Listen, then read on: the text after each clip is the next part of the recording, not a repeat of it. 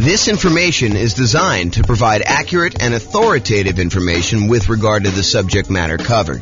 It is offered with the understanding that the presenters are not engaged in rendering legal, accounting, or other professional services.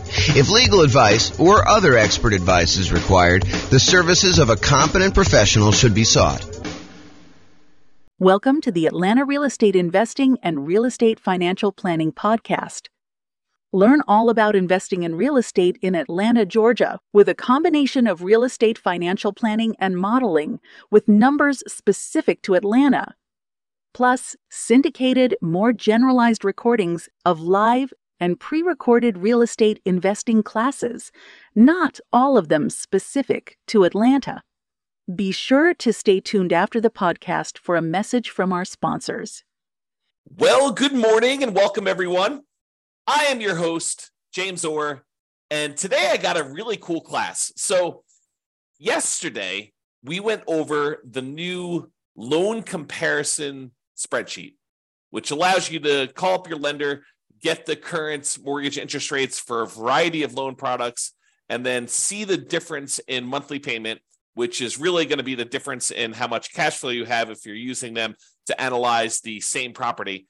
And then you could use that in order to make a decision about which loan to get and how much better that one is than another loan. And so the next thing that occurs to a lot of folks is, well, how do you actually compare and see what the difference is between one loan product and another loan product? And the most common version of that question that I personally get is, should I put 15% down or should I put 20% down when buying a rental property? And the reason I think this one comes up the most is a lot of folks believe that minimizing the amount of money you have investing in the deal is the optimal strategy, that is going to be the best way for you to approach investing in real estate, and that you should minimize how much you have in a deal every single time you buy a deal. And I'm here to tell you that there may be times, there may be some situations where that is not the best thing for you to do. And I hope to explain that to you here today in this particular class. This class is going to be a really short class about the question, should I put 15% down or should I put 20% down when buying a rental property? And I will also warn you that you cannot just use my numbers. You need to call up your lender and get the exact mortgage interest rates for these different loan programs so that you can compare them side by side yourself with the actual numbers for that day, because they're going to vary. And sometimes it may not be this extreme. Sometimes it may be much more extreme than what I'm about to show you. But let's get started and look at this. So first thing is, call your lender, get the rates, fill in this form. It's a visual on the screen here of the form that I went over in detail yesterday. So go ahead and call your lender in order to get those. As I mentioned, your numbers will undoubtedly be different than what I'm showing you. You cannot just assume that, oh, James did the math for me once, therefore that is the math all the time. You need to do your math. This number does change over time. So really what we're doing is, you remember this shows you all the different government loan programs, the conventional owner-occupant loan programs. These are primarily for people doing like house hacking or nomad strategy where you're moving into the property. And then this kind of like greener section here is all the conventional investment property loans.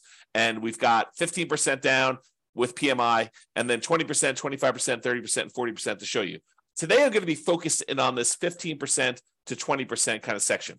So this shows you the kind of like difference in monthly payments for the various loan programs for the investor loans only. And so you can see that the investor loan where you put only 15% down is significantly higher than the next loan program, which is the 20% down.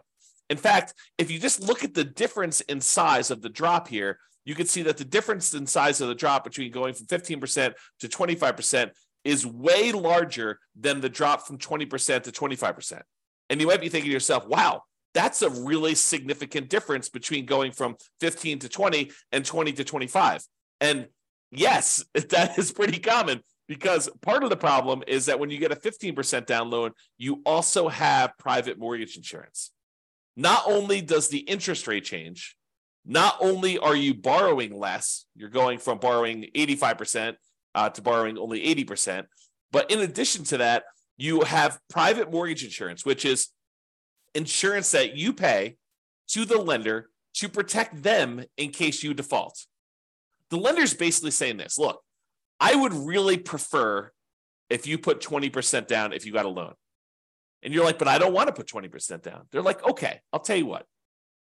I'm willing to work with you on this.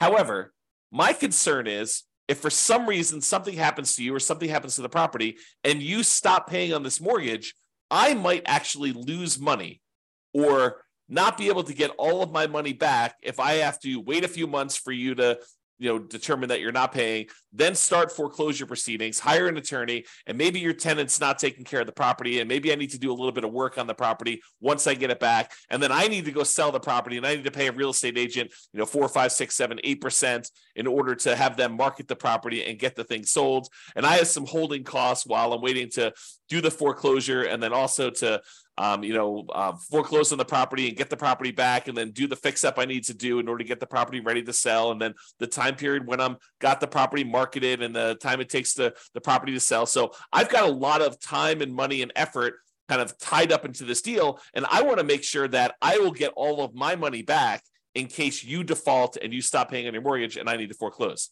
So I'll tell you what I'm willing to do.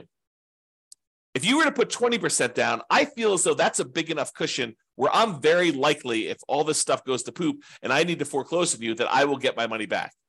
There's a possibility I'll lose some money, but the chances are pretty good that I will get my money back. However, if you want to only put 15% down, this is what we'll do. If you go pay this third-party insurance company that will insure me in case you default, and they will make up the difference, they'll make me whole for that amount that I'm short, then I will actually make you the loan with you putting 15% down. And so they say, you pay this third-party insurance company, you're paying them, you're going to pay them a fee to protect me. And that's what PMI is. If you put 20% down, you don't have private mortgage insurance, PMI. If you put less than 20% down, the lender's like, hey, look, I'm willing to make you this higher risk loan, but I want you to protect me in the process, okay? And so that's one of the things that's going on here. Let's look at the payment difference. I've just zoomed in on that loan comparison spreadsheet, and I'm just looking at the 15% down and the 20% column. It tells you the amount you put down, the amount of the loan that you're getting, the difference between those two. There's also a note in here about how many points there were. When I called up, there were actually points to get these rates. But here is the actual interest rate difference. So the interest rate difference between 15 and 20, the day that I called, which is not normal. I think that usually it's a little bit larger than this, but the day I called was only 1/8 of a point difference, which you may see it to be 1/8 of a point. You may see it to be the same. You may see it to be more than 1/8 of a point. In addition to that, there's also PMI on this 15% down loan, which is what we just talked about. So the overall effective interest rate difference is 7.22 versus 6.625. And again, when you call your lender, these will be different for you. You cannot use my numbers, all right? What that means, though, is when you borrow this amount, the two different amounts that they're borrowing, one has 15% down, one is 20% down, the difference in the monthly payment here is right here shown. So $24.81, $23.05. Basically, the difference here between those two shows you the number here. And so 50% down versus 20% down payment. The difference in cash flow between 15% down and 20% down is $326 a month. That's a big difference. It's a difference between that $3,062 and $2,736, $326 difference. So if you annualize that, multiply it by 12, you get $3,912 per year. So you'd get $3,912 more per year for putting 5% more of the purchase price down. Remember, it's not just that you're borrowing less, but it is that you're borrowing less. It's not just that, but it's also you have a lower interest rate and you no longer have PMI. So for the extra $22,500, which is 5% of the purchase price in this case, that you put down, you earn $3,912 per year more, which is a 17.39% return on the extra down payment. Now, technically, you'd save a little bit more on closing costs because your closing costs on a loan that's smaller is a little bit lower, but we're not taking that into account. It's relatively small. Also, because you put more down, your estimated return on investment from appreciation and debt pay down and your depreciation would be lower. You'd be less leveraged if you did this. So you got to take that into account too. But if you're really concerned about this cash flow number, realize that the return you're getting on that extra amount you put down, that $22,500 more, is about 17.39%. And that's like a cash on cash return on investment. That's the return you're getting in extra cash flow on that property. So are there a lot of other places where you could go where you could get an extra 17.39% cash flow return on your money? Yeah, sure. If you buy a rental property, typically it's more than 17%, but part of that is like deferred return. It's like your cash later return, your appreciation and your debt pay down return. This is really all about cash now. It's money in your hand from cash flow. So 17.39%. Not a lot of places that I know of where you can get that, especially on a lump sum of money of this size. So in conclusion, it's not just about borrowing less. Putting more down tends to also improve your interest rate and eliminates PMI. You can determine the difference in payments to estimate the difference in cash flow, since the income is going to be the same if you're analyzing the same property. Then you divide that difference in annual cash flow by any extra you had to put down to estimate the extra return in cash flow that you're earning on that extra down payment. And then you got to ask yourself, can I earn that return or better somewhere else with similar risk characteristics? Okay. So the idea is do this calculation yourself and decide whether it is worthwhile for you to put this extra money down. And yours may not be 7%, 17%. In fact, it's very likely to not be 17%. Yours may be more in the line of, if I get a 5% return or a 10% return. Some cases it might be a lot more, maybe 20% return. But you got to decide, hey, look, maybe I'm not willing to put this extra down in order to get just a 5% cash on cash return on that extra money. Maybe that's not worth it for you. Or maybe it is worth it for you. Or maybe 10% is worth it. So you got to decide where your cutoff is. And part of the decision, at least for me, would be, what else could I do with this money to get that type of cash on cash return over that time period? Okay. That's all I got for you. Hope you enjoyed this very short mini class on whether you should put 25% or 15% or 20% down. I will also tell you that this is a common question. The next most common question is 20 to 25. And I think most people don't even ask me about that one. I have to show them why it's advantageous for them to sometimes go from 20 to 25, because the interest rate bump between those two is usually pretty significant.